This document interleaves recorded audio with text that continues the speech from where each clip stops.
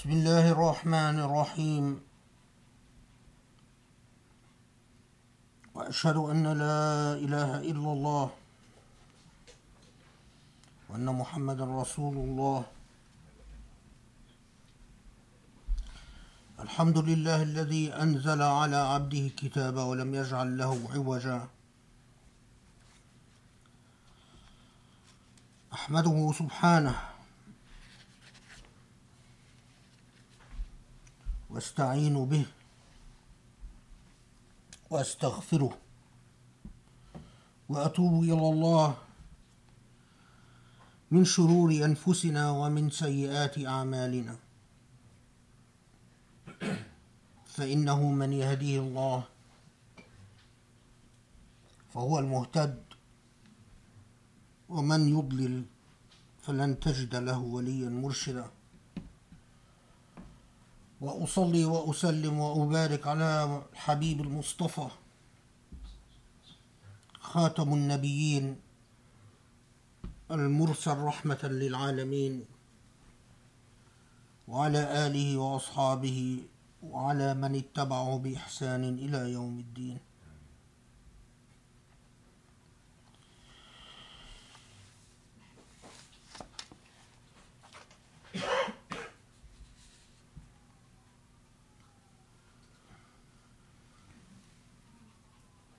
It is not an exaggeration to say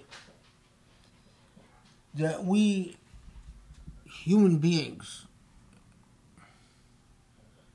our intellects and our psyches, are a product of numerous cumulative narratives that we have received at different parts in our lives. The fabric of human consciousness is formed by narratives. Even more simply and directly, the fabric of human consciousness is formed by stories. Stories from the past, stories from the present, stories upon stories upon stories that form what we define as our reality, the way we understand things, the way we associate and relate to values, the way that we are entitled or that we feel entitled to feel or not to feel.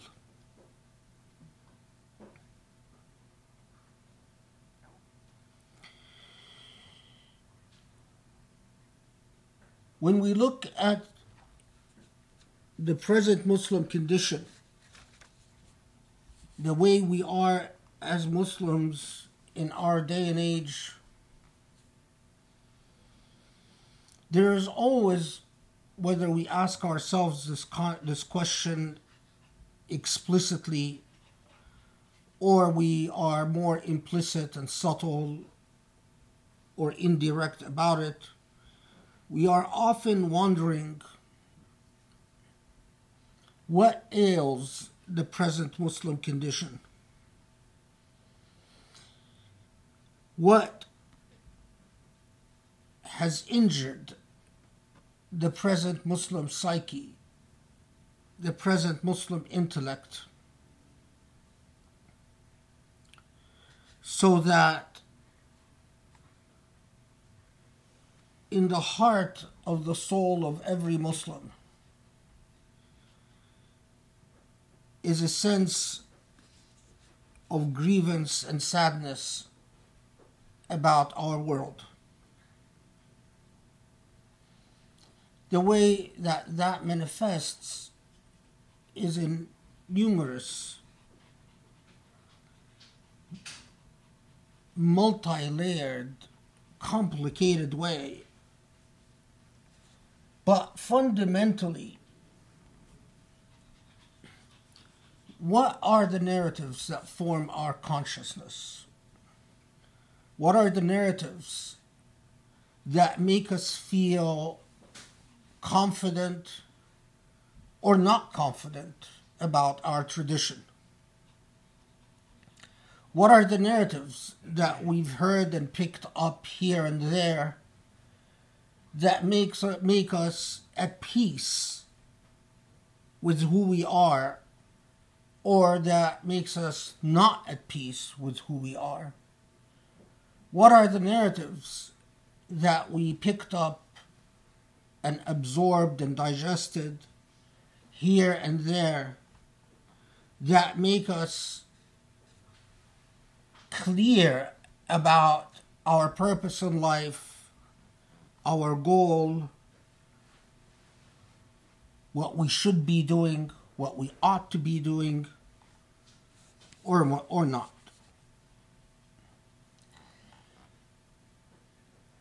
This is precisely why it is so critical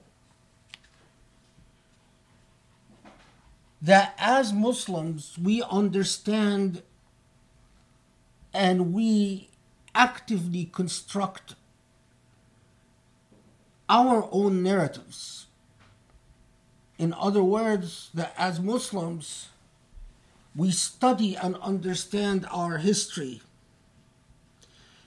and we do so with a sense of urgency, because we must understand that the way that we comprehend and absorb our history in turn defines our realities in this world and in the world to come, in the present moment and in the future. This is precisely why I have increasingly turned in my khutbahs to talking about examples from the past, because it dawns on you as a teacher, as an educator, how ill-informed or even how uninformed Muslims are about their own narratives. We as Muslims pick up impressions about who we are. And if you ask yourself what defines who you are, well, what defines who you are is your basic moral attitude towards the sum total of the past that created you. We are byproducts of our history, but not of our history as it exists in some objective world. Rather, our history as we understand it, as we comprehend it.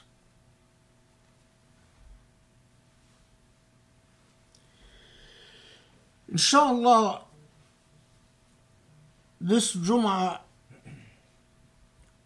I want to discuss just a couple of fairly minor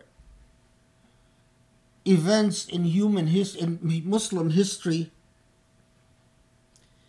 that ought to give us considerable pause and ought to make us reflect upon what we know of our past and how we know it and why we know it, and what would be needed for us to mend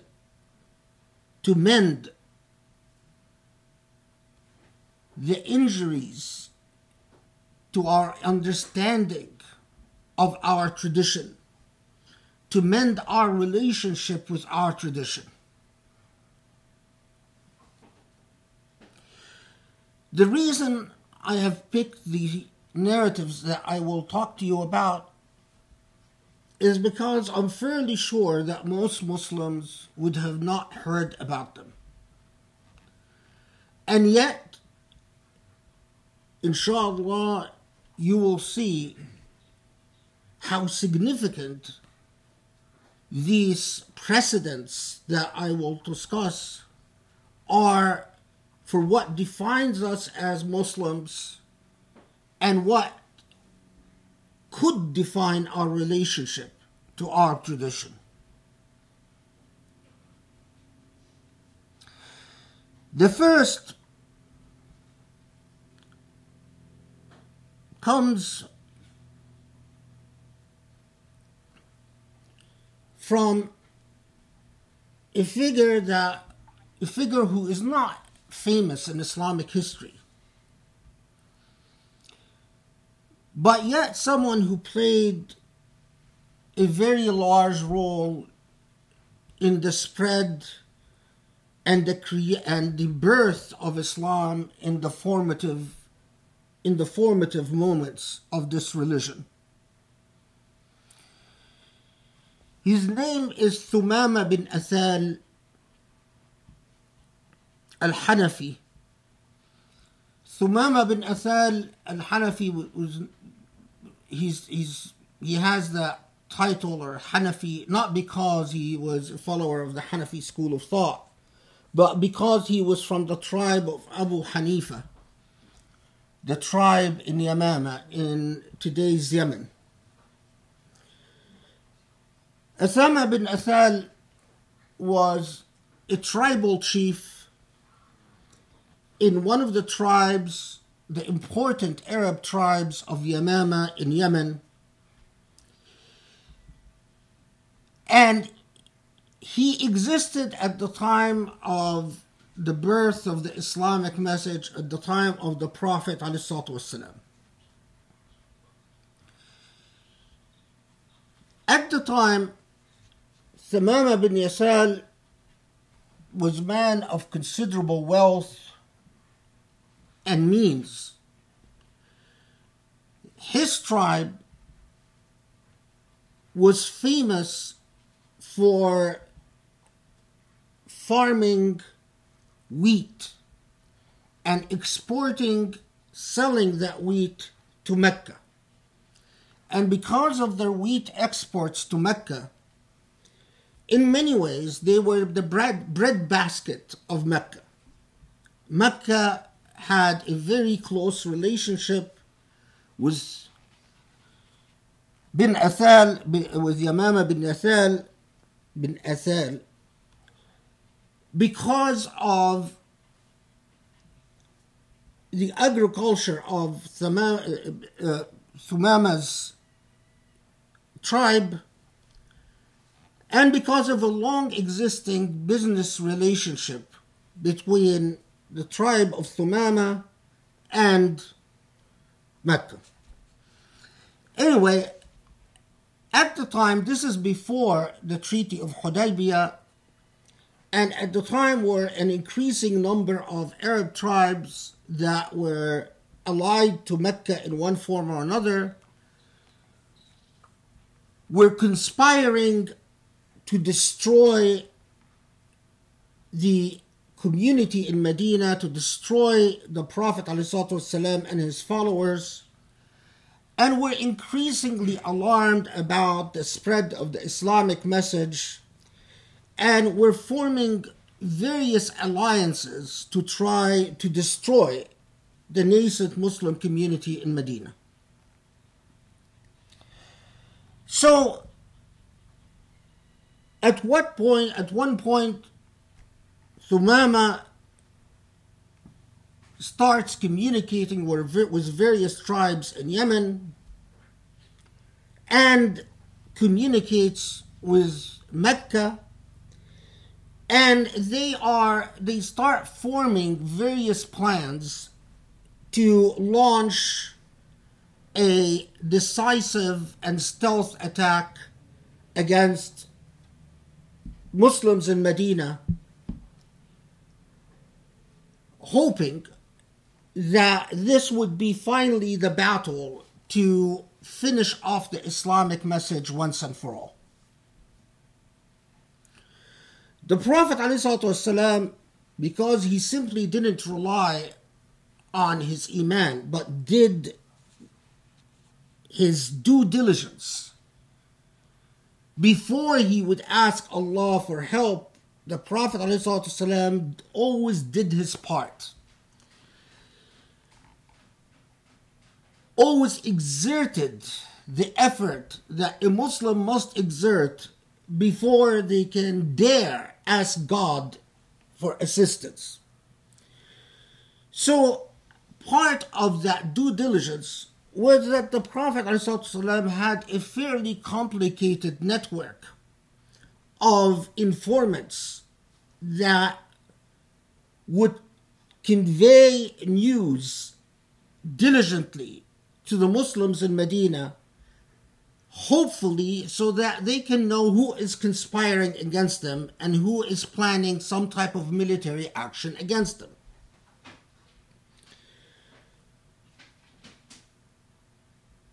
The news reaches the Prophet ﷺ through Muhammad bin Maslama that Thumama bin Athal and his tribe are planning a military campaign, a stealth, surprise military campaign against Muslims in Medina. And as the Prophet often did, he would create a military force that would launch a preemptive strike in order to shock and neutralize his enemies before they're able to inflict injury upon Muslims. Despite the fact that Muslims at the time were quite weak. Anyway, so the Prophet ﷺ sends Muhammad bin Maslama to launch a campaign against Thumama's tribe, and that military campaign was very short-lived, but it was widely successful. So successful that the tribal chief himself, Thumama bin Athal, is captured. He is captured and brought back to Medina. In Medina,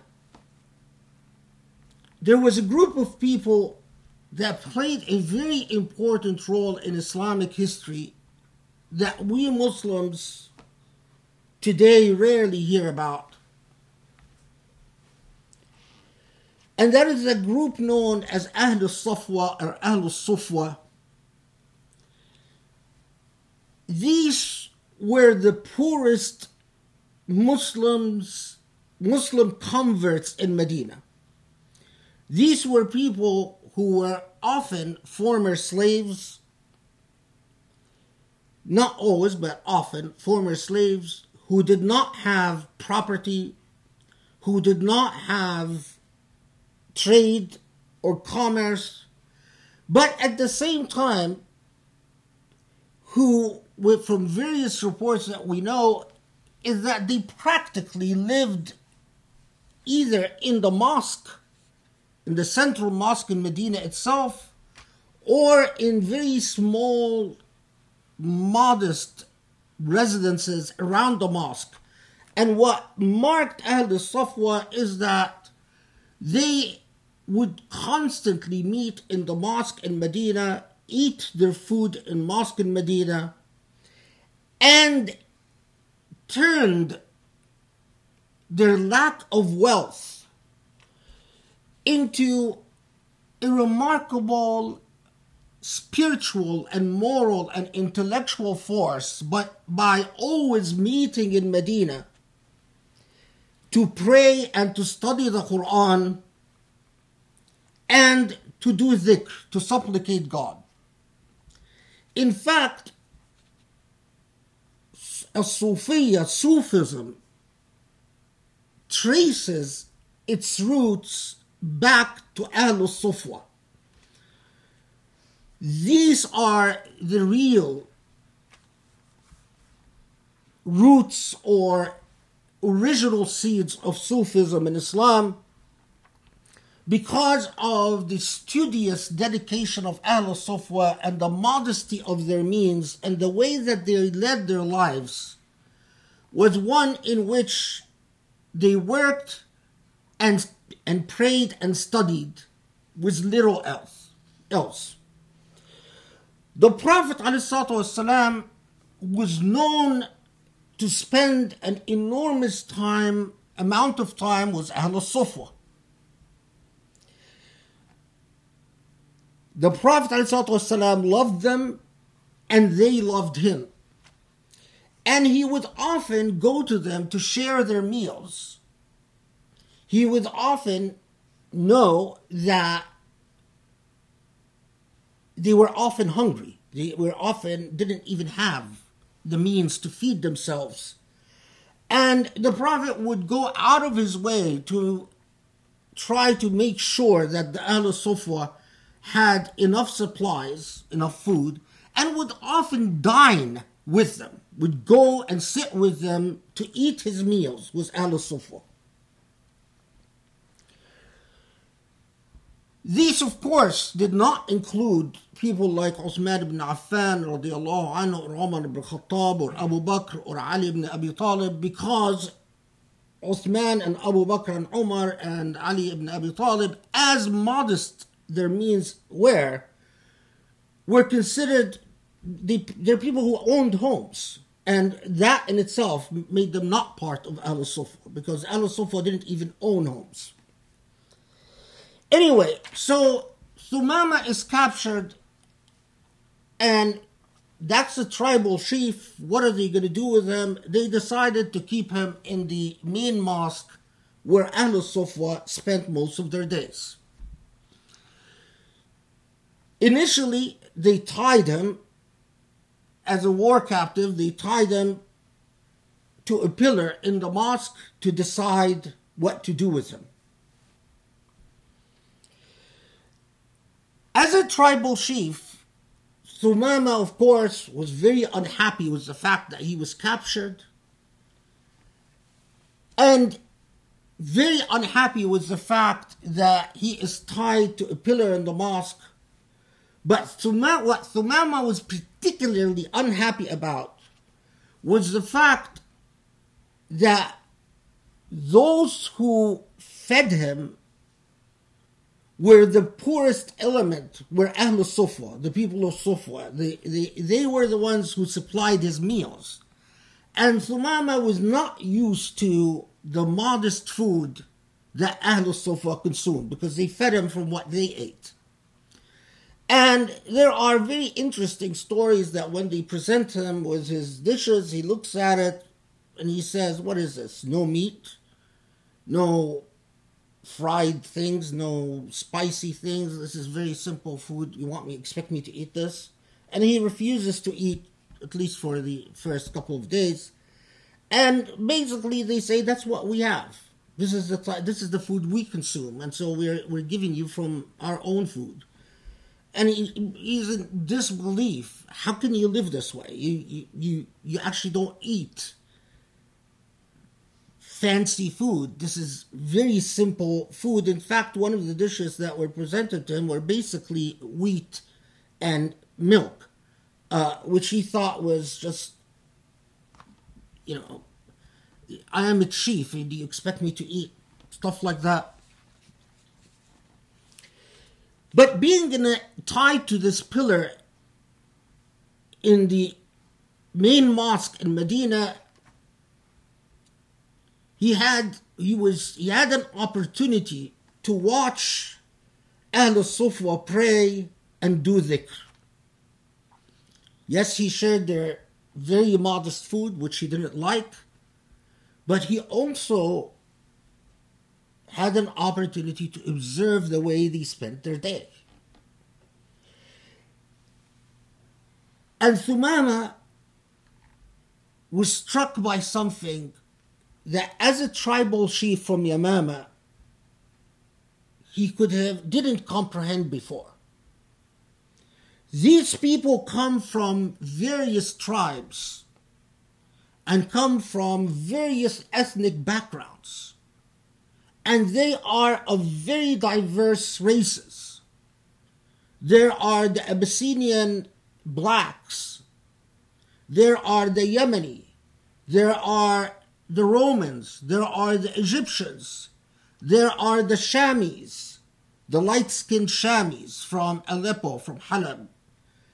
And there are people who come from Basra, and they all sit together, they pray together, they do dhikr together, they eat together, and they seem to be in a world of malakut.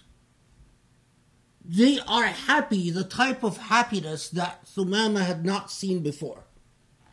And they are tranquil and at peace with themselves in ways that Thumama didn't understand. And he would see the Prophet, who for Thumama is a tribal chief, is the equivalent of a tribal chief. The Prophet Muhammad come and sit with them, eat with them, joke with them, laugh with them, pray with them, study with them, in absolute humility and simplicity, without fanfare, without hypocrisy, without ostentatious behavior. Human beings as human beings in their simplest and most pure form.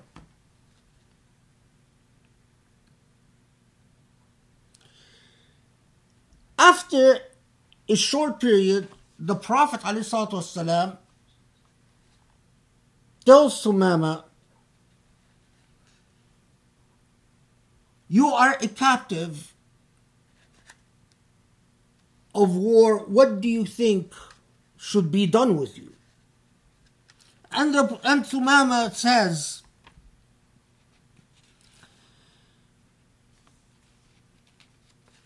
I mean, it's the Arabic is always fascinating. إن تقتل ذا كرم وإن تعفو عن شاكر وإن كنت تريد المال فسل تعطى منه ما شئت. Basically, Thumama says, you know, if you kill me, then you've killed an honorable human being. If you release me, I will be grateful. But being a typical tribal chief, he said, the heart of the matter, if you want money to release me, then name your price. My tribe will pay whatever price you state to obtain my release. The Prophet ﷺ said, we don't want to kill you, and we don't want your money. We're releasing you. This was the final straw to Thumama's re-observation of reality, a reality that Thumama had not been exposed to before. And Thumama is a bit of disbelief that Muslims, after having captured a tribal chief, are just going to release him for nothing. And his whole value system is in a bit of a shock because of what he observed among these Muslims. After a short period of time where he doesn't leave Medina, he comes to the Prophet ﷺ and he says, I want to be a Muslim. I want to pronounce the Shahada and become a Muslim. Of course, the Prophet ﷺ is very pleased with the fact that Thumama now wants to convert, and Thumama says, I want to be a Muslim and live with you in Medina now. The Prophet ﷺ says, you know, if you're welcome to Islam, but if you really want to serve this religion, don't live with us in Medina. Become a Muslim and go back to your tribe and spread Islam there. Teach them about Islam. And Sumama reluctantly agrees. He knows that once he goes back to his own tribe,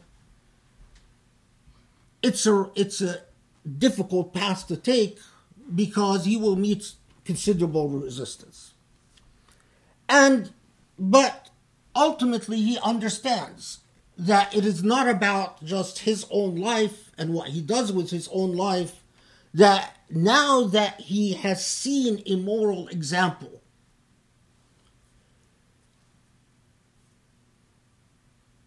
that it is incumbent upon him to share this moral vision, the vision of what the Quran consistently describes as moving people from darkness to light with his own people.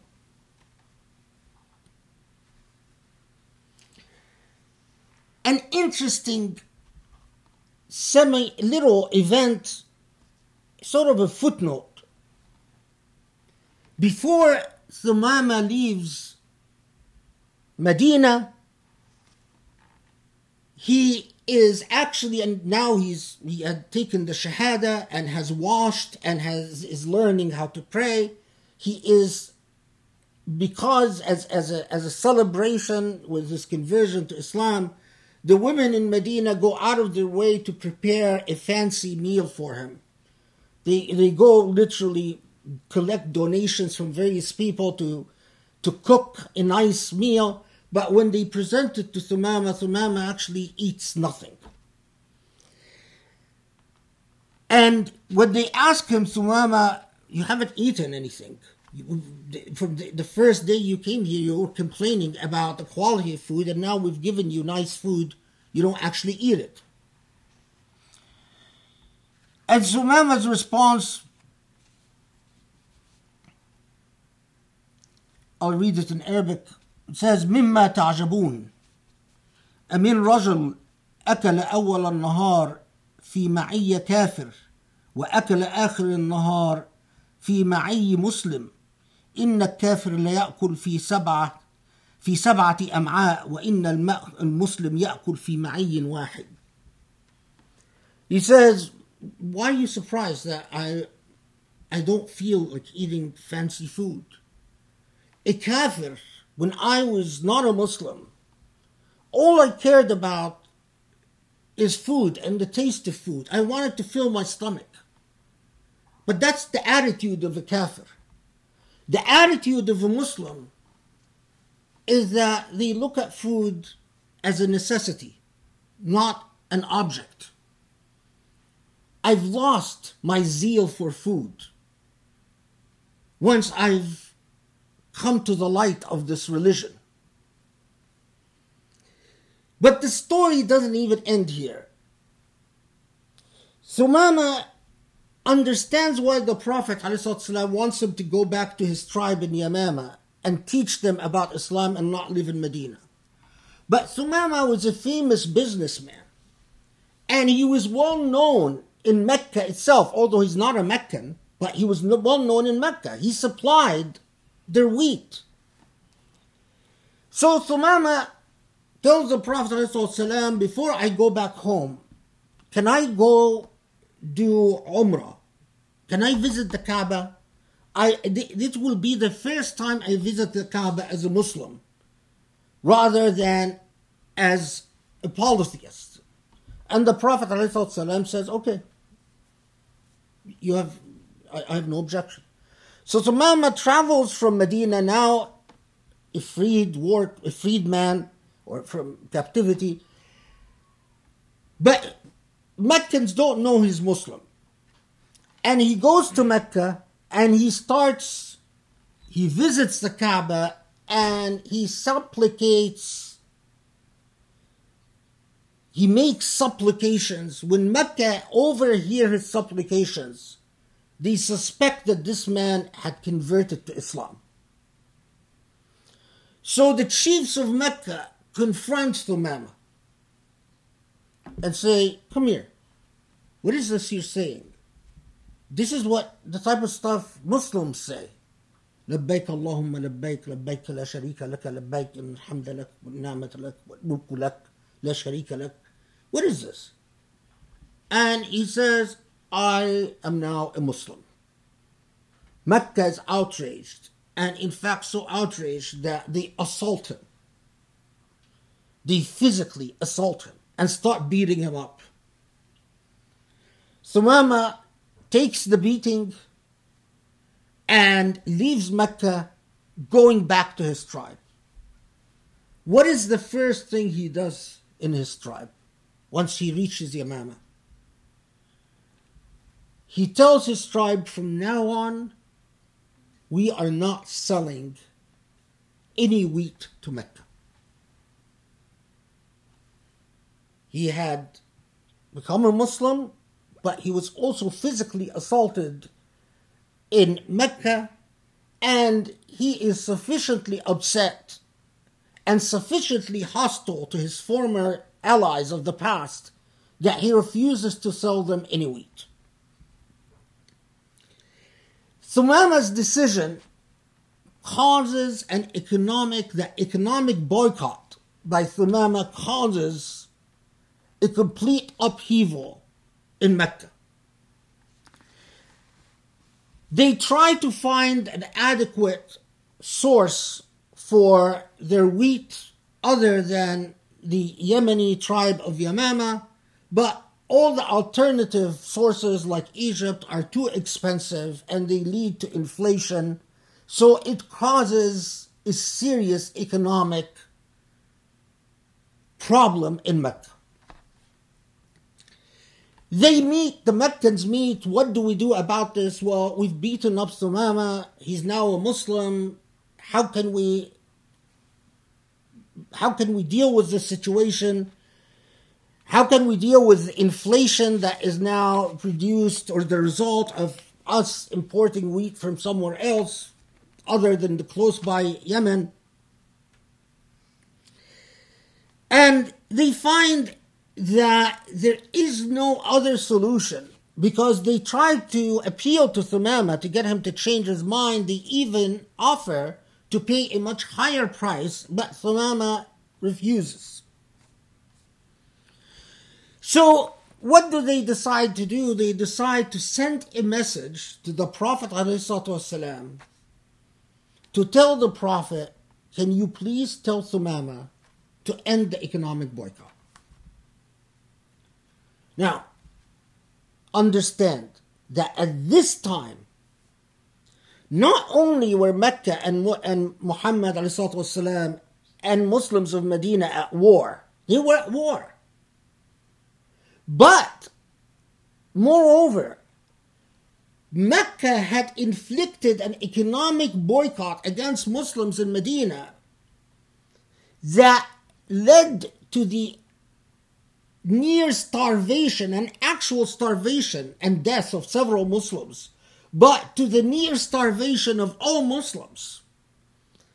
Mecca itself has imposed an economic boycott against Muslims that was horrendous in its consequences and that eventually led to Muslims leaving their homes and leaving their businesses in Mecca and migrating from Mecca to Medina.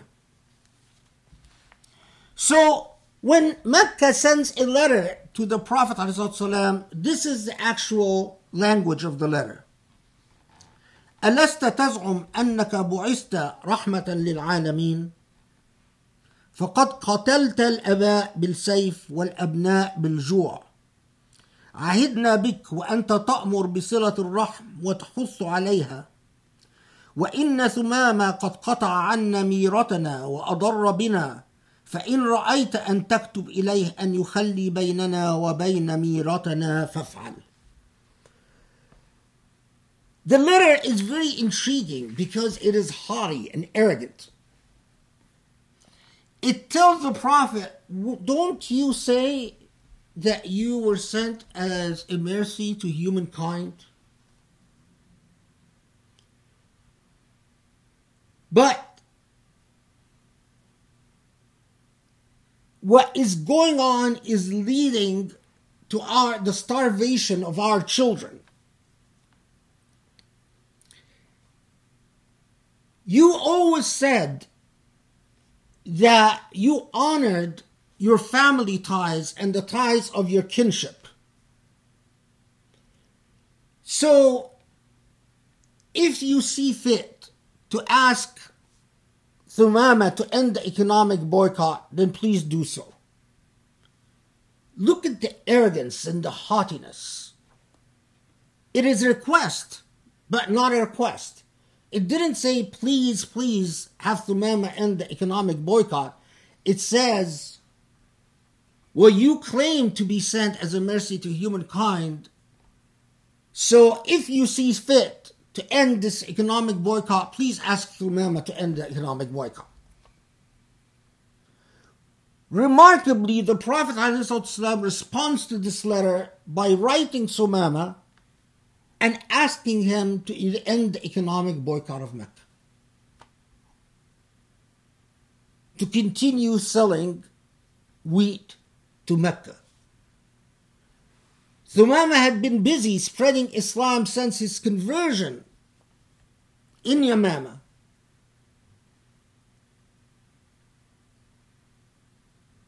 So Yamama, that tribe, will increasingly become Muslim and eventually become, for the most part, most of it will become Muslim. But once he gets the letter from the Prophet ﷺ, he says, this is the request I cannot refuse. He forgets about his beating. He forgets about the grievances he has with Mecca. And he restores the sale of wheat to Mecca. And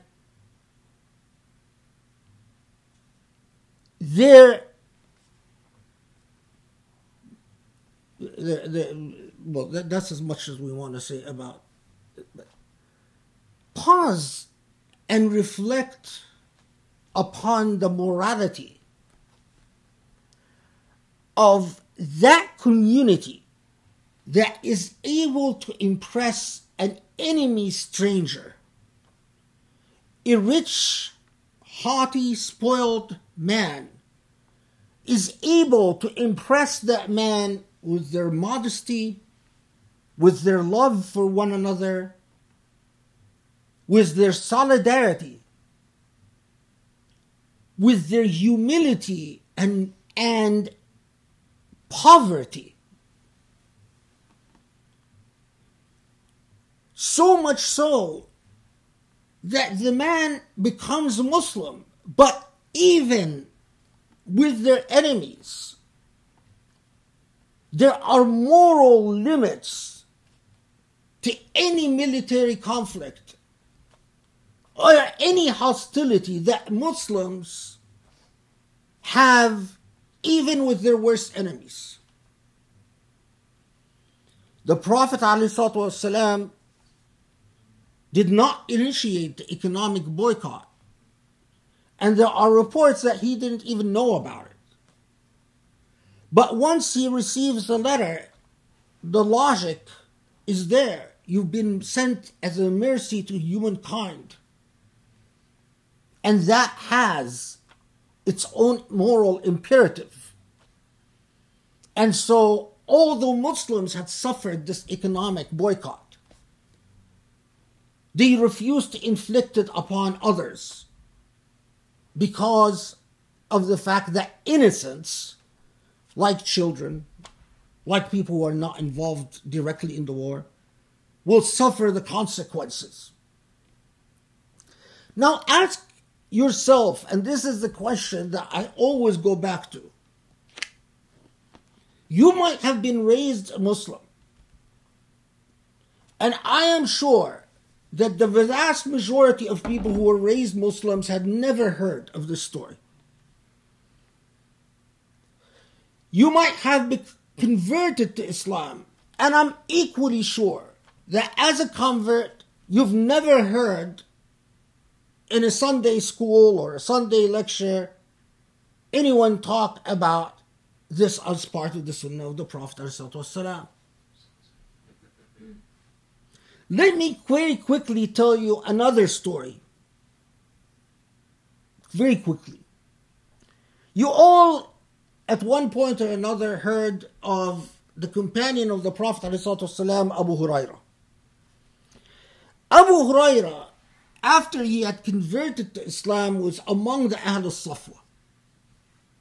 He lived with Ahl al-Safwa.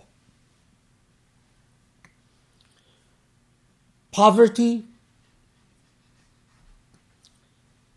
but a detachment from the material seductions of this world. The people that the Prophet ﷺ would spend a lot of time with. Abu Hurairah had a mother that he was very close to, loved very dearly, and cared a great deal about, but she was a kafir. She had not converted. And Abu Hurairah would consistently try to convince his mother to become a Muslim. And the way she would respond was to insult and attack the Prophet ﷺ. And he would complain to his friends and his brethren that I have a hard time because every time I ask my mother to be a Muslim, she just goes off saying bad things about the Prophet ﷺ, and what she says hurts me, so I don't want to hear it. Ahl Safwa, as I told you, were often hungry, truly hungry. You want to know how hungry? On one day, Abu Hurairah goes around Medina and the Prophet ﷺ meets him and he says, "Where are you going?" And he says, "I am actually not sure. I'm trying to find food." The Prophet ﷺ says, "Why?" He says, "The only thing that made me roam the streets right now is hunger." And the Prophet ﷺ smiles and says, "Well, the only thing that's making me roam the streets now is hunger as well." Both are not like us. We're hungry, let's order something. Both are hungry and roaming to see if there are food supplies. The Prophet then, someone delivers to the household of the Prophet dates. So what does the Prophet ﷺ do? He takes the dates, he divides up the dates, 2 dates for each member of Ahl Safwa, and 2 dates for each wife of the Prophet, and 2 dates for the Prophet. 2 dates. So the Prophet ﷺ tells Ahl Safwa, take the 2 dates, add water to them, boil them in water, and eat them. It will fill up your stomach. The Prophet ﷺ notices that Abu Hurairah took 1 date, put it in his pocket, and the other date he went to cook. Look, this is a leader who has that level of sensitivity. He notices who actually consumed the 2 dates and who saved up 1 date. So he says, Abu Hurairah, why did you save 1 date? He says, Prophet, for my mother. I consumed 1 date, the other date for my mother, who is not a Muslim. The Prophet ﷺ smiles and says, no, eat up your 2 dates, we'll give your mother 2 dates. So he goes and he gives his mother 2 dates, and Abu Hurairah gets to consume his 2 dates. Very simple incident. The Prophet ﷺ didn't say, your mother is a kafra, she doesn't count. The Prophet ﷺ didn't say, your mother is a kafra, why is she living in Medina with us?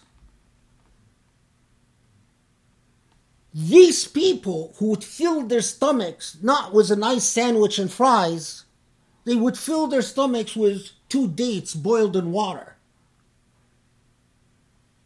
This is why they created the civilization that they created.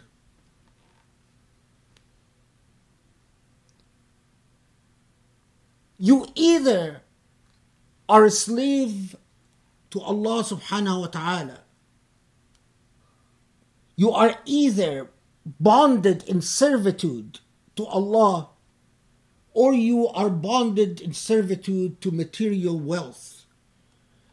Either your God is Allah subhanahu wa ta'ala, and when your God is Allah subhanahu wa ta'ala, your God are moral values. Values that we as human beings share with each other. Or your God will be materiality and the mighty dollar. Either you exist in a state of tawheed, where your life centers around God and the moral values that embody the divine attributes, or you exist in a state of shirk, where you worship, in your state of shirk, you worship material wealth and the dollar, and your relationship to moral values are tenuous. You take them and leave them as convenience dictates. But the critical thing that I underscore again is our relationship to our tradition. Again, I am sure that as Muslims, many of us have spent their entire life as Muslims, but were never taught very straightforward and very simple narratives that could construct their entire moral being, their entire consciousness, their entire relationship to their faith. Where is the deficiency?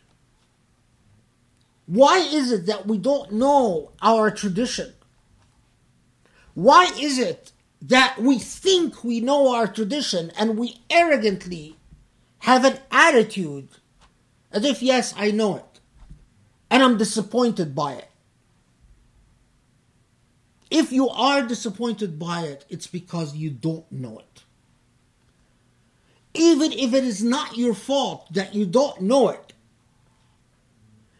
it is your fault that you have not committed your existence to finding the cause for the disease of ignorance that we exist in and the solutions.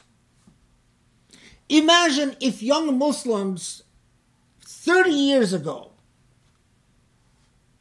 from the time at least in the 80s, where as a young man I was talking about the same issues, if those Muslims who grew up to have careers, back then, all these young people in the youth group and all these youths who grew up, went to school, graduated, now have illustrious careers and have made it, at least in Southern California, a lot of them are wealthy now. Imagine if these people would have remained committed and would have 20 years later, 30 years later, committed their wealth to funding the type of educational institutions that would teach our youth, their children or their grandchildren, about Islam and what Islam and Islamic tradition really is, and to bring qualified, competent teachers to teach our new generation about our faith, not engineers and doctors and whatever else, people who teach Sunday school in their extra time. Imagine If when we said 30 years ago, things need to be fixed, if we were actually honest and dedicated, the type of dedication that we often observe in the narratives of the early companions of the Prophet ﷺ, the people who actually made Islam a moral force in this universe. Just imagine. Imagine where we would be today. Instead of our children suffering the consequences of Islamophobia left and right, and their intellects and their psychologies are incapable of responding because they simply don't know. They don't know their tradition. أقول قولي هذا واستغفر الله لي ولكم والله يستجب لكم. بسم الله الرحمن الرحيم والحمد لله رب العالمين والصلاة والسلام على محمد النبي المرسل الأمين خاتم النبيين المرسل رحمة للعالمين وعلى آله وأصحابه ومن اتبعه بإحسان إلى يوم الدين.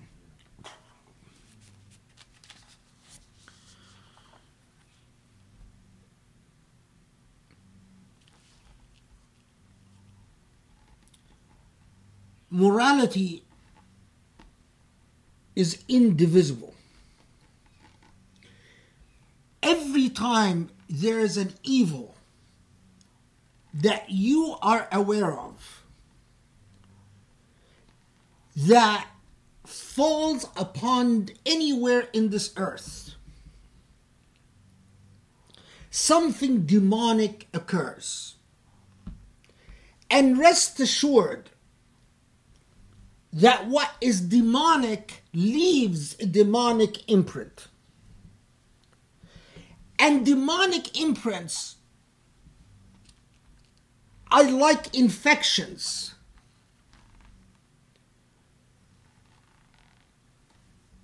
They contaminate the atmosphere, poison the earth and space,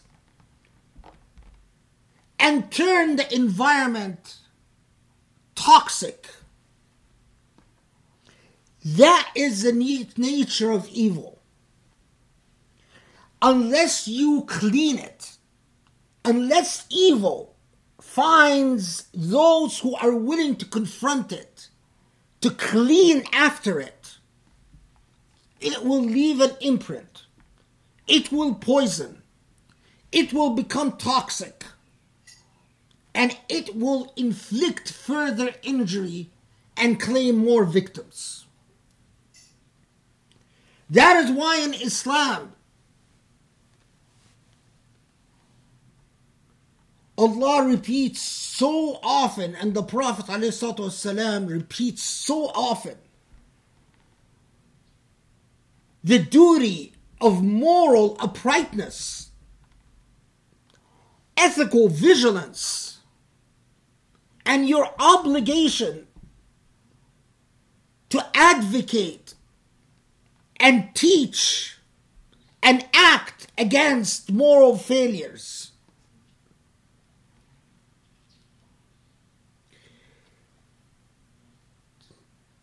Something that I want to underscore because it is a major moral failure of our day and age. One is very old news. Yet again, another evil, another toxicity, another betrayal. Israel wants to confiscate more territory in the West Bank, as if the Palestinians haven't suffered enough. And one of the things that just struck me, that came out from the State Department, from Trump's administration, was said, Arabs didn't do anything.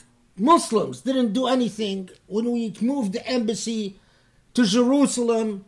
All the claims about how this is going to outrage the Muslim world turned out to be exaggerated. So,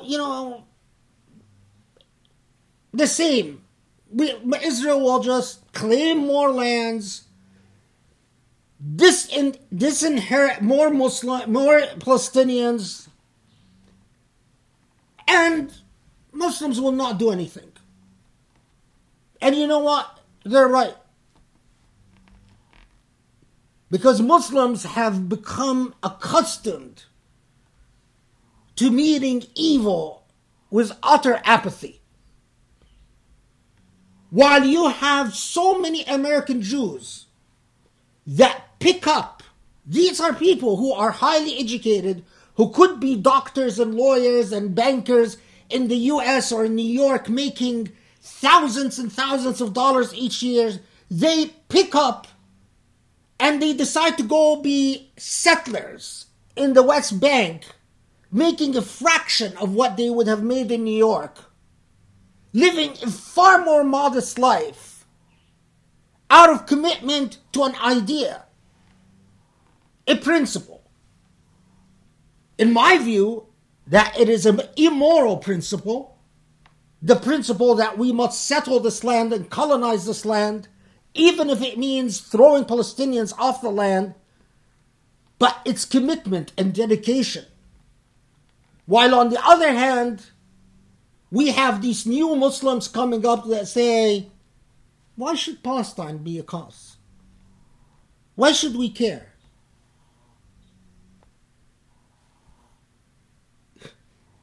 Even if Palestinians were not Muslim,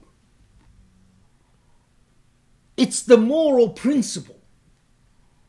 People who have their land taken away and they become disinherited and rendered homeless as they have been for the past 60 years. Leave alone Jerusalem and its critical place for the Muslim psyche and Muslim morality. But the second major moral infraction is the Holocaust that is being committed by the Chinese government. The Holocaust against Chinese Muslims. Of course, many of you have heard when, what's his name, wrote a book, Michael Bolton. John Bolton. John Bolton revealed in his most recent book that Trump told the Chinese president that it's a good idea to intern Muslims and put them in concentration camps. And I believe that because Trump has made clear from the very beginning his disdain and his absolute hate for Muslims. And yet Trump has found Muslims around the world that celebrate him and welcome him. From Egypt to Saudi Arabia to the Emirates to even the United States. This is someone who says, I spit on you, I spit on your God, I spit on your prophet. I hate who you are and what you stand for.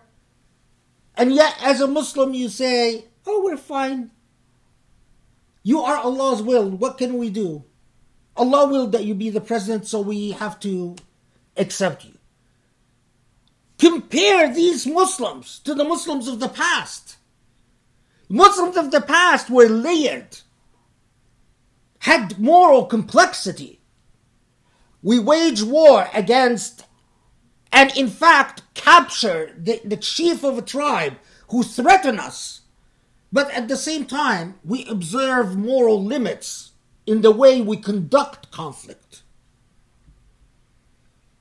The enemy, who can see us strong and powerful and resolute when it comes to safeguarding who we are, once we've captured the enemy, he sees that we're moral human beings, so morally beautiful that this person converts to Islam.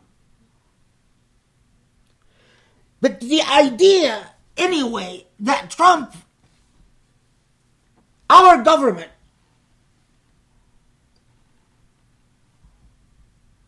And I tell you right away that China would not have built these concentration camps for the Uyghur Muslims. These camps of human trafficking and forced labor, it would not have happened if from the beginning they found that the United States and major business partners like Saudi Arabia and the Emirates and Egypt and Turkey and Iran and Qatar and every Muslim country were resolute in that you cannot do this to fellow Muslims. And that if you do this to fellow Muslims, there would have been severe consequences. I put it before you. Is it racism? Is it because we Muslims are racist?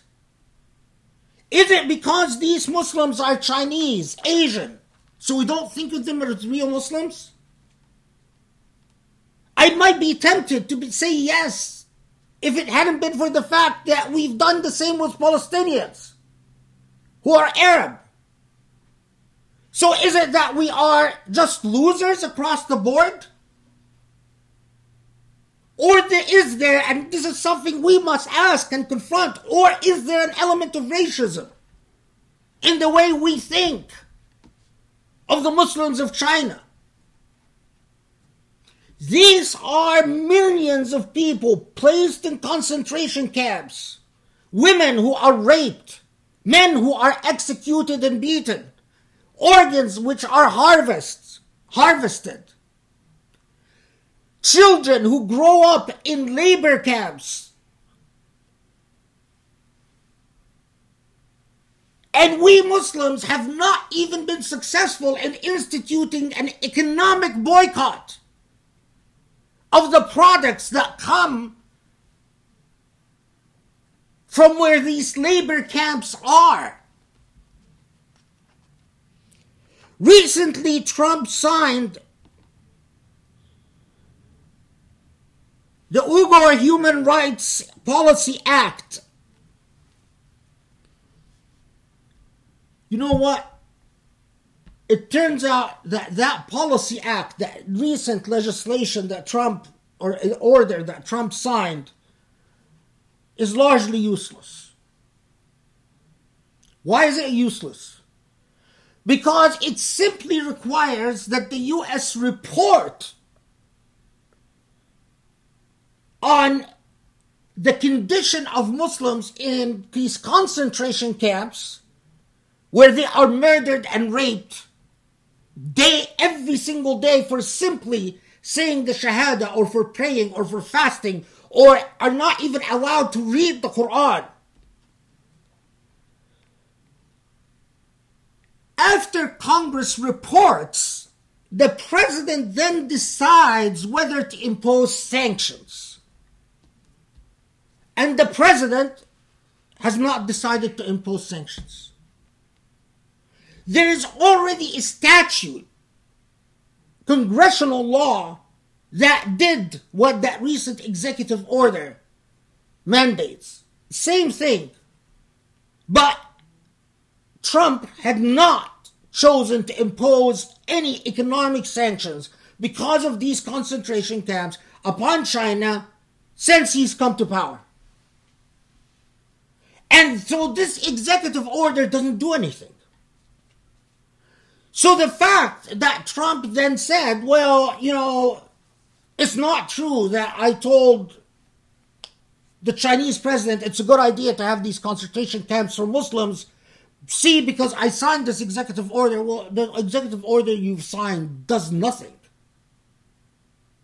Does nothing because you did not choose to impose any economic sanctions on anyone.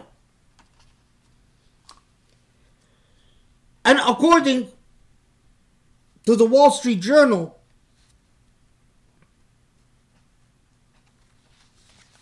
Trump once again cites U.S. economic interests as justification for failure to impose any real or even not real economic sanctions. at the same time that we impose economic sanctions on Iran, crippling economic sanctions, and no one is really sure why anymore. Why do we impose economic sanctions on Iran? Does anyone really know anymore? We've had for so many years. But China, now here's where it even, that relationship you have with stories and narratives and the sense of psyche and the injury to the soul.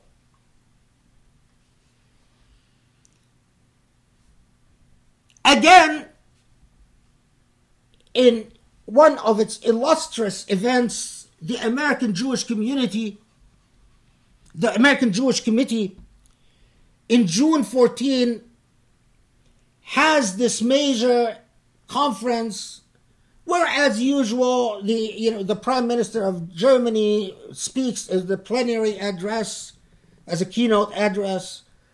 Michael Pompeo speaks in the keynote address.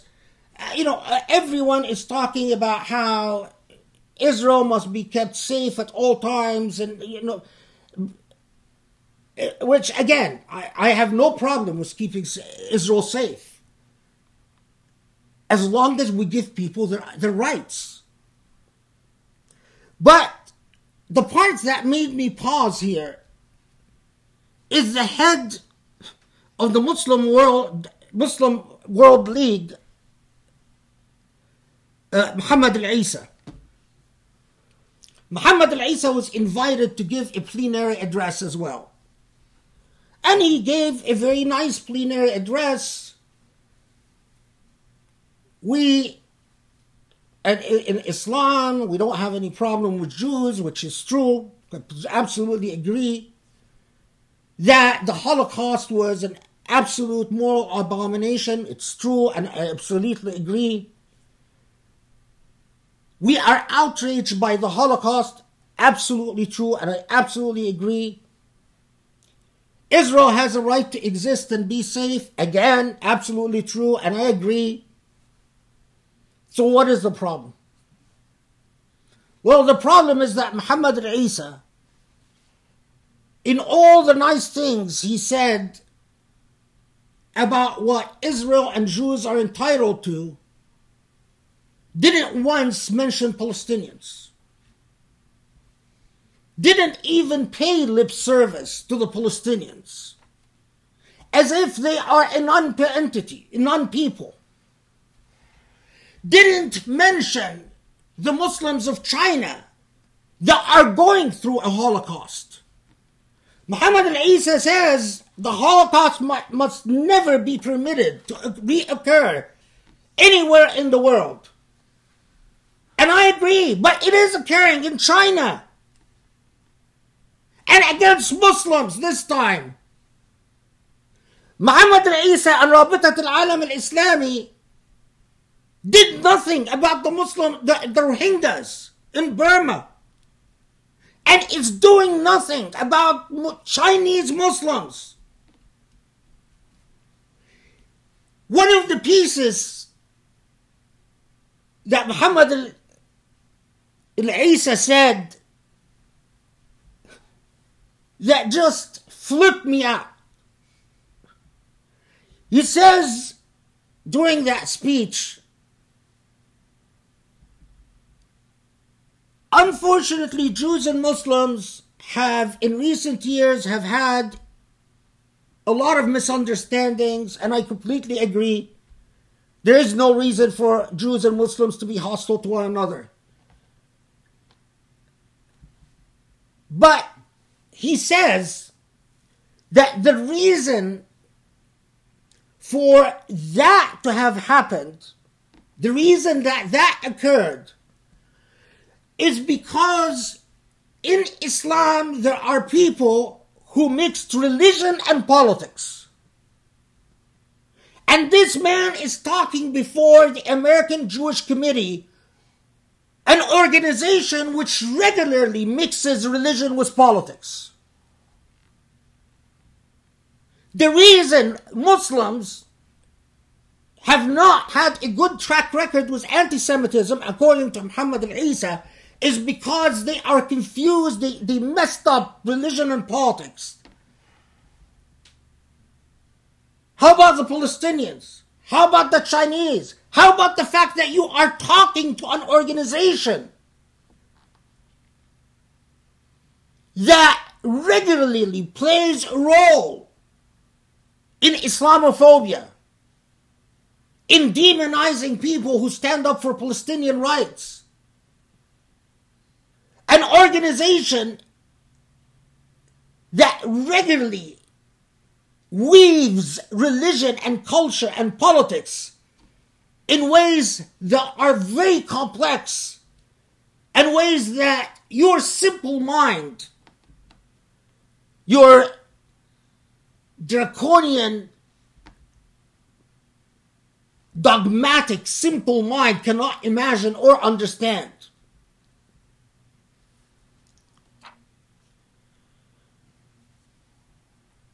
I will say this again. We see what Israel is doing with the West Bank and the position of countries like Egypt and the Emirates and Saudi. We see what China is doing with their concentration camps against Muslims and the position of countries like Egypt, the Emirates and Saudi. And not just the moral legitimacy of countries like Egypt and Emirates, to the point that today, if I see anything coming out of Dar al-Ifta al-Masriya or from Mashiachat al-Azhar in Egypt, I discount it. I'm not interested in anything they have to say about Islam. Nothing. They have completely lost their legitimacy to speak for the Islamic tradition or to even teach about anything that is related to Islam. But what is even much more serious is that I am increasingly feeling this way about the position of Saudi to the Hijaz and to the holy sites. Saudi is putting itself increasingly in a position where their supervision and guardianship over the holy sites is becoming illegitimate and unjustified and must be taken away from them, because Al Saud have broken all the moral boundaries that could have justified Muslim silence vis-a-vis the custodian of these toxic people, the Al Sauds, towards the Hijaz.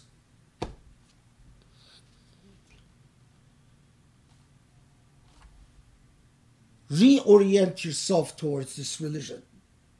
Take this religion seriously, because it is a treasure trove of values and morality and sophistication and ideas. Anchor, commit yourself to Islamic education and become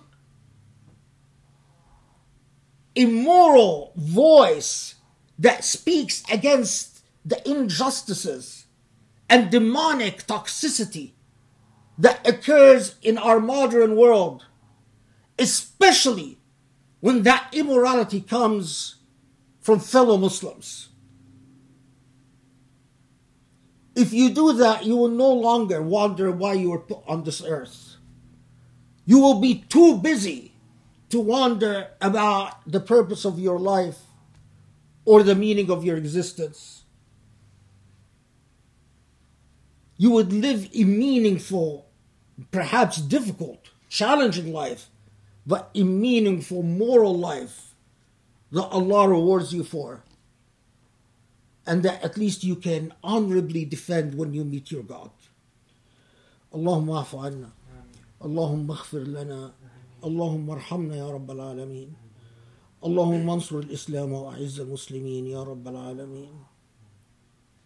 Allah, forgive our sins, Guide us to the straight path. Help us, aid us in becoming better Muslims, in developing our love for you, Allah, and understanding you, Allah, and in becoming morally upright human beings that stand for justice and stand for meaning and beauty, and that resist and abhor evil in all of its forms. You are the best guide and the most merciful and kind and compassionate. Ya Rabbal Alameen.